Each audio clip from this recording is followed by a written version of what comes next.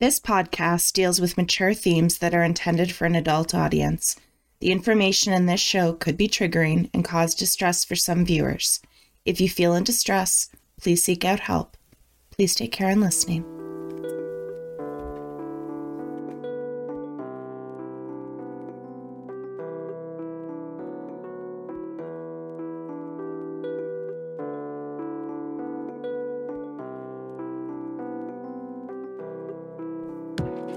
This is the Relationship Review with Delcy Martin.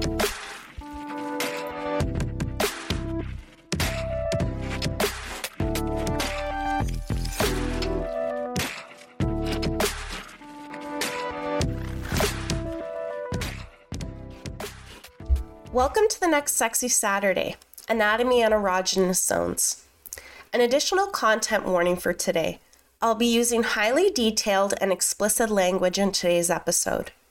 When I create content for my podcast, my number one goal is to display a high level of professionality. I do this by using academic sources and professional language in my writing. My other goal in my podcast is to be my true self and be real with my audience, because in the end, this podcast is for you.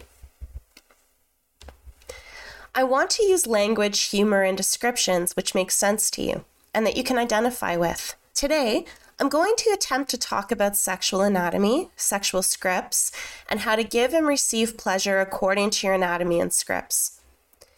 Straddling the line between academic anatomical information and unprofessional explicit content is very challenging, so please bear with me. Know that I am truly excited to present this episode, and it's being done with the goal of providing critical education to help you feel more confident in your sexual interactions. Many of us don't receive proper education about our bodies, and we certainly don't receive education in how to give and receive pleasure. We're left to fumble around in the dark figuring it out, or modeling what we see in pornography and major media. Neither of these options are great and can leave people feeling uncomfortable, out of place, and sometimes traumatized in the bedroom. This can lead to low self-esteem and problematic romantic relationships that affect all areas of our mental well-being. I want to give you the sex ed class that we all hoped for in a way that I hope is safe, professional, respectful, and honest. Everything I talk about today is meant to be a suggestion and should only be attempted if you and your partner feel comfortable. Consent is the cornerstone of great sex. Consent and discussion about preferences during sex should take place before, during, and after sex, and revisited often throughout the relationship. Talking about sex in this way can actually be very erotic in its own right, and the anticipation of the sexual encounter after planning it out with your loved one can really enhance the experience in the moment. Safety is also incredibly important in safe and comfortable sex. Keep yourself, the area you have sex in, and any aids that you use clean.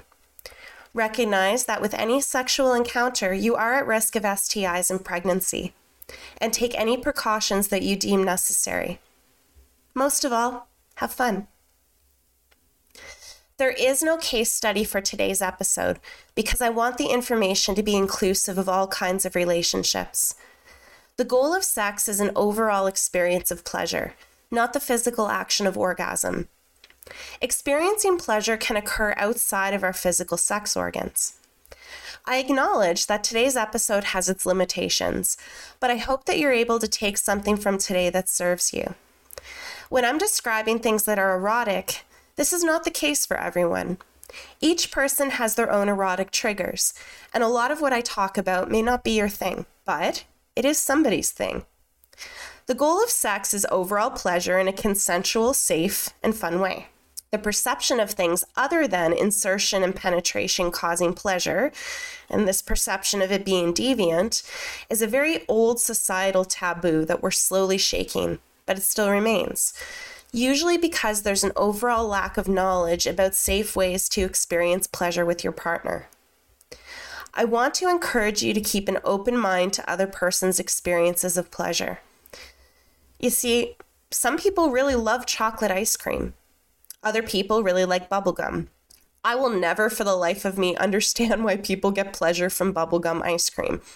But I'll happily share a table with someone who enjoys it, and I'll talk to them about why they love bubblegum ice cream, because I still have the chocolate ice cream that I love available. I also celebrate their love of bubblegum ice cream, because when it comes down to it, I want everyone to enjoy their ice cream as much as possible. There's an episode of Friends where Monica is attempting to explain to Chandler what a woman's erogenous zones are. If this isn't triggering your memory, the scene went something like this. A 1, 2, 3. A 1, 2, 3. A 1, a 2, a 1, 2, 3. 7. 7. 7.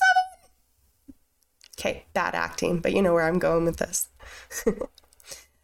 Of course, at the time of the release of this episode, I was too little to understand why this scene was so funny. But now with adult eyes, I can't even think of erogenous zones without hearing Monica in my head. But all jokes aside, erogenous zones are areas of our body that have heightened sensitivity to sexual arousal. Studies have found that the entire human body is sensitive to sexual touching, but it's hotspot zones that are generally the genitals, breasts, and anus that cause the most erotic feelings. The parts of your body that make you say, "Oh my," can be very different for everyone, but knowing what might make your partner tick can lead to some fantastic foreplay and could increase the overall amount of pleasure experienced in your sexual encounter. There's a societal bias toward what parts of your body should be erogenous zones, but they're not the only ones. And if someone has a different zone, it doesn't make them strange or deviant. Before you can know your erogenous zones, it's important to know your body. Today, we'll start with a detailed tour of the penis and vulva, and I will highlight which bits of your bits will make you say, "Oh my," and how to stimulate those bits. At the end of the episode, we will look at other zones and how one could stimulate those for pleasure. You will notice as I explain anatomy, I use phrases like vulva owners and penis owners rather than men and women. This is a very intentional choice that I'm using to reflect the sexual diversity in our society. Some listening to this may be frustrated by the terms that I use, or in this case, choose not to use. But please know that this is in the spirit of inclusivity. I don't feel my status as a woman is threatened by my trans woman sisters. And if my choice of language can help another soul feel included, then I'm more than happy to do this. Much of society holds on to the outdated belief that your sex organs make you a man or a woman, but we know now that this isn't the case. The inherent feeling of maleness and femaleness, or in some cases neither, is not determined by the sex organs we carry, but rather our internal concept of gender. This has been validated by numerous scientific studies, but it's taking time for society to move from the outdated belief to a more inclusive separation of sex organ and gender. I encourage you to keep an open mind in considering your definition of what it is to be a man or a woman and expand this past the sexual organs that someone carries. Some of us are born with vulvas. The term vulva refers to the external portion of the female anatomy. The word vagina that we use most often actually refers to the vaginal opening into one's body. The vulva is made up of the labia majora, which is the thicker outer lips, and the labia minora, the inner lips. The clitoris, the urethral opening, and the vaginal opening. The vulva is incredible. No two are exactly alike. Some labia owners have thick outer lips, and others are more subtle. They're all different colors and shapes. Some have long labia minora that reach past the labia majora. Some individuals have a clitoris that protrudes noticeably outward, and others have a clitoris that's more set into the body. One recommendation that was given to me in a university class that I really want to pass on to you, dear listeners: take a mirror and look at your vulva. Try and find the different aspects of your anatomy. Notice its color and shape. The reason I want you to do this is that a lot of people are embarrassed by their vulvas. They think that theirs is strange. The reason they think this is likely because they haven't seen a whole lot of vulvas, or the ones they have seen have been altered by labiaplasty or very expensive grooming that's used in the pornography industry. Vulvas are super cool in their own way. Before we travel inward in the body with a discussion of the clitoris, I want to focus a bit more on the sets of labia. Every vulva owner has a different level of sensitivity. Some people enjoy having their outer lips stroked by a hand or having them gently tugged on by their partner's mouth during oral sex. The labia minora tend to be the most sensitive of the two, so take care when handling these bits and communicate clearly to your partner the level of pressure that you want them to have on your vulva. If you're into sexual aids, a vibrator taken along the outer lips of the vulva can be an excellent form of foreplay for some. Vibrators are useful to add some extra fun to any relationship, but they're especially useful for folks who have arthritis or other medical conditions causing chronic pain in the hands. The clitoris is a very interesting part of the body. It can be found within the folds of skin where the top of your labia meet. We see it protrude outside of the body, but inside it actually extends up to your pubic bone in a wishbone-like shape. The clitoris and penis are actually just slightly different versions of the same organ. The clitoris is made of erectile tissue that fills up with blood when aroused, just like a penis does. Some individuals get aroused with anal play, and others from vaginal stimulation. But interestingly, those are not separate body processes. You're just massaging the clitoris from different angles.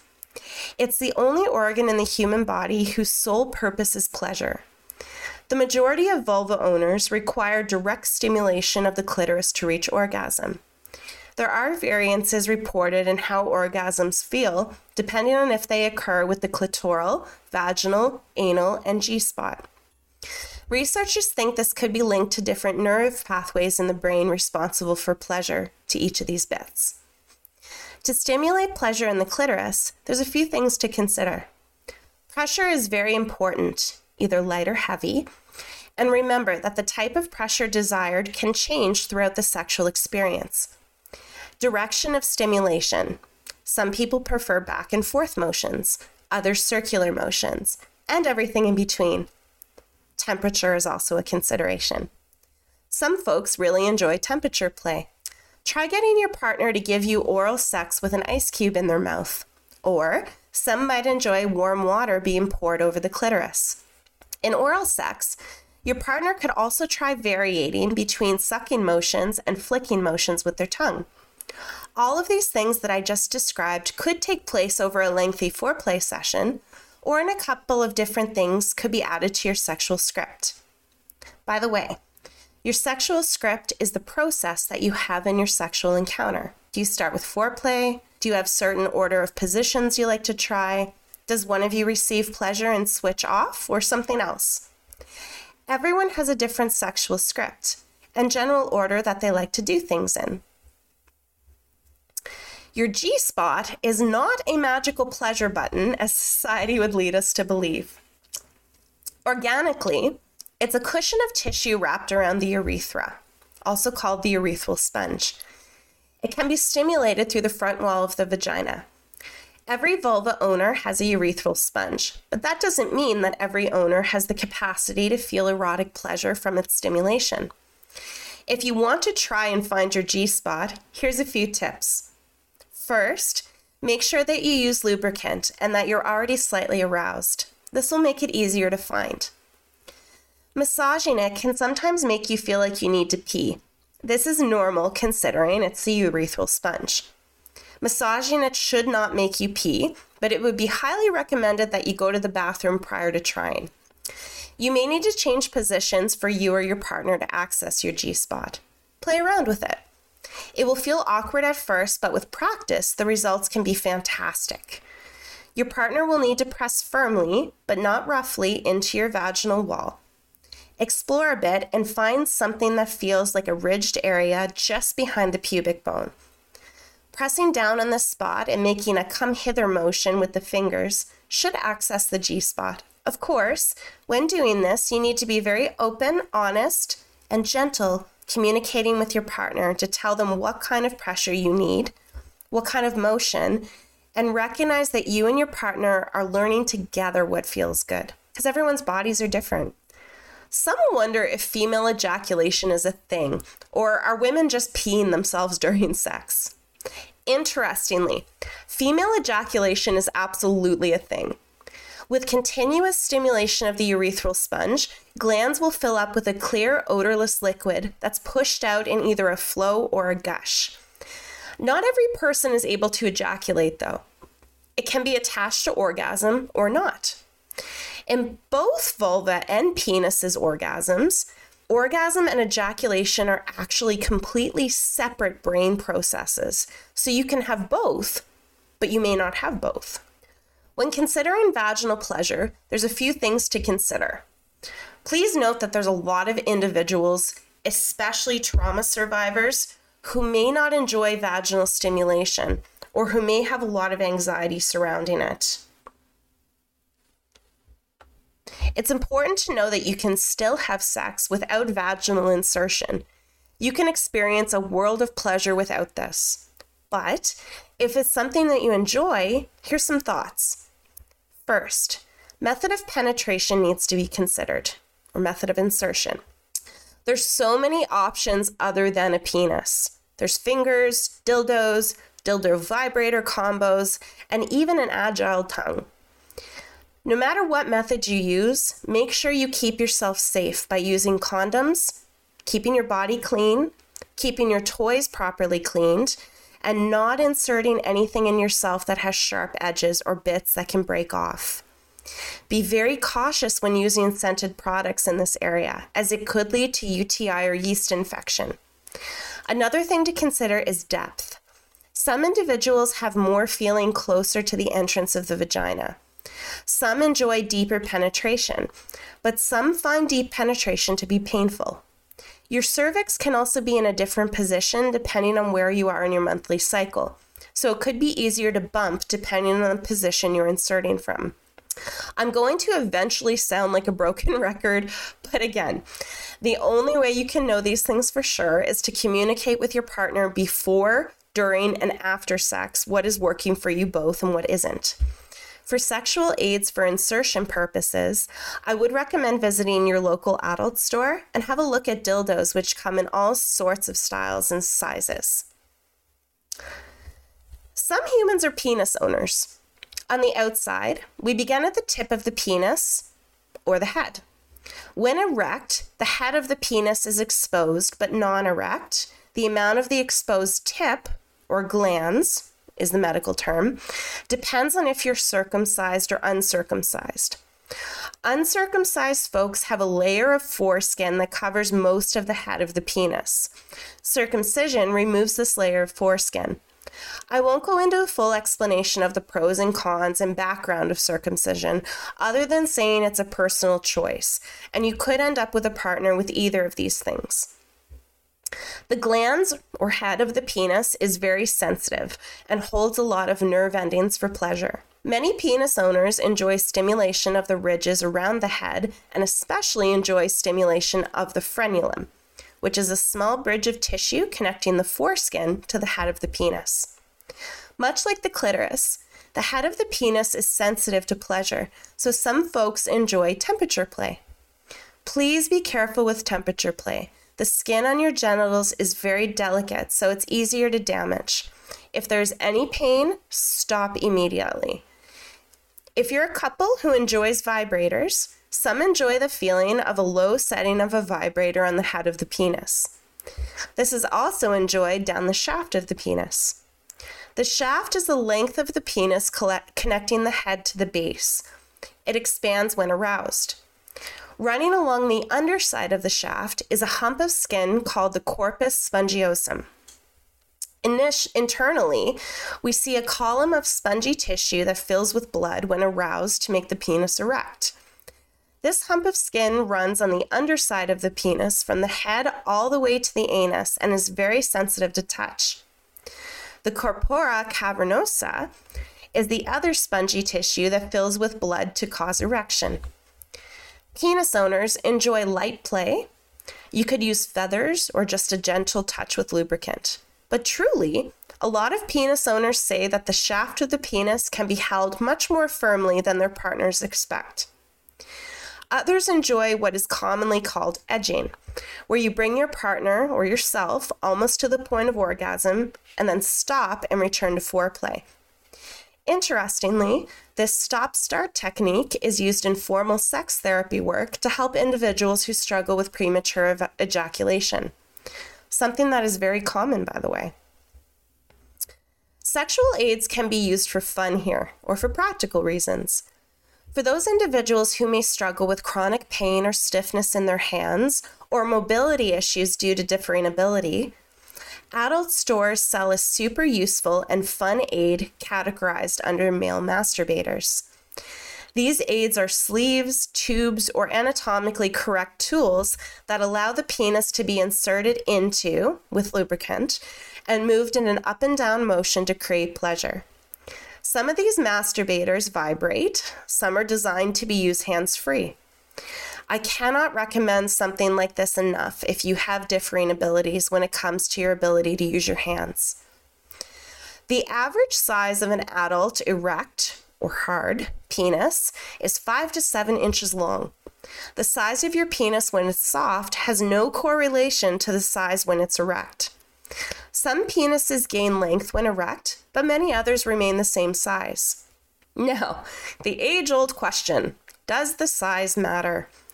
The answer is a resounding no. The size does not matter. In fact, many vulva owners report that an overly large penis can be very painful, and when it comes down to it, the majority of vulva owners will say that their partner's size isn't what makes the sexual encounter ideal. We've held on to an outdated belief that great sex has to feature insertion of something into vaginal openings. In sex theory, we know that this is not the case, and in fact, it's the overall sexual script, featuring things like flirting, foreplay, massage, that sort of thing. And this makes all the difference in the feeling of success in sex. The scrotum is the loose sac of skin that hangs beneath the penis and holds the testicles, commonly known as balls. Testicles produce both testosterone and sperm. When the body is cold, sexually aroused, or physically active, the scrotum will contract, pulling the balls in closer to the body. Testicles are very sensitive, so should always be handled with care as a rule. But some testicle owners enjoy having them gently tugged on or rubbed. Open communication with your partner is essential here, but don't neglect this important area of pleasure. Some folks in the S&M community will purchase weights or rings that go around the scrotum and provide safe tugging and weighted feeling, which can enhance pleasure. The anus is absolutely an erogenous zone. For penis owners, the root of the penis actually runs into the perineum, which is the area between the testicles and the anus. The root of the penis is very sensitive and can actually be stimulated through the anus. This is why anal sex feels especially pleasurable for many penis owners. The urethra, which travels inside the shaft of the penis all the way to the bladder, passes through the prostate gland. The purpose of this gland is to produce ejaculatory fluid, but it's also very sexually sensitive. Many can have orgasms just from prostate stimulation alone. Like the G-spot in women, the prostate is connected to the pelvic nerve, triggering a very different kind of orgasm. The prostate can be massaged by inserting a finger 3 inches into the rectum and stroking toward the front of the body. It feels like a firm bulge. It can be challenging to reach with fingers alone, making sexual aids like dildos and vibrators very useful. The anus is also an erogenous zone for vulva owners. There's a lot of societal taboo associated with anal play because the area is considered unhygienic and, of course, unnatural. In reality, like other aspects of sex, anal play should be approached with the cleanliness, safety, and preparedness as you would other kinds of sexual acts. It will be very painful if something too large is inserted into your anus right away. Adult stores sell anal play kits that have anal plugs of varying sizes, which are safe to insert. The skin of the anus is very delicate and susceptible to tearing, so please do not insert anything with rough or sharp edges. Make sure everything is well sanitized before and after play. Consider using condoms to reduce the risk of bacteria. If you're inserting with your fingers, make sure your nails are cleaned and free from cuts and hangnails, and that they're cut short so that they don't accidentally cut your partner. Lubricant is your friend here. Lubricant's your friend through all sex. Let's talk about some other erogenous zones. Again, not everyone will feel aroused by these spots being given attention, but for some, attention to these places can really add to the overall intensity of pleasure experienced in your sexual script.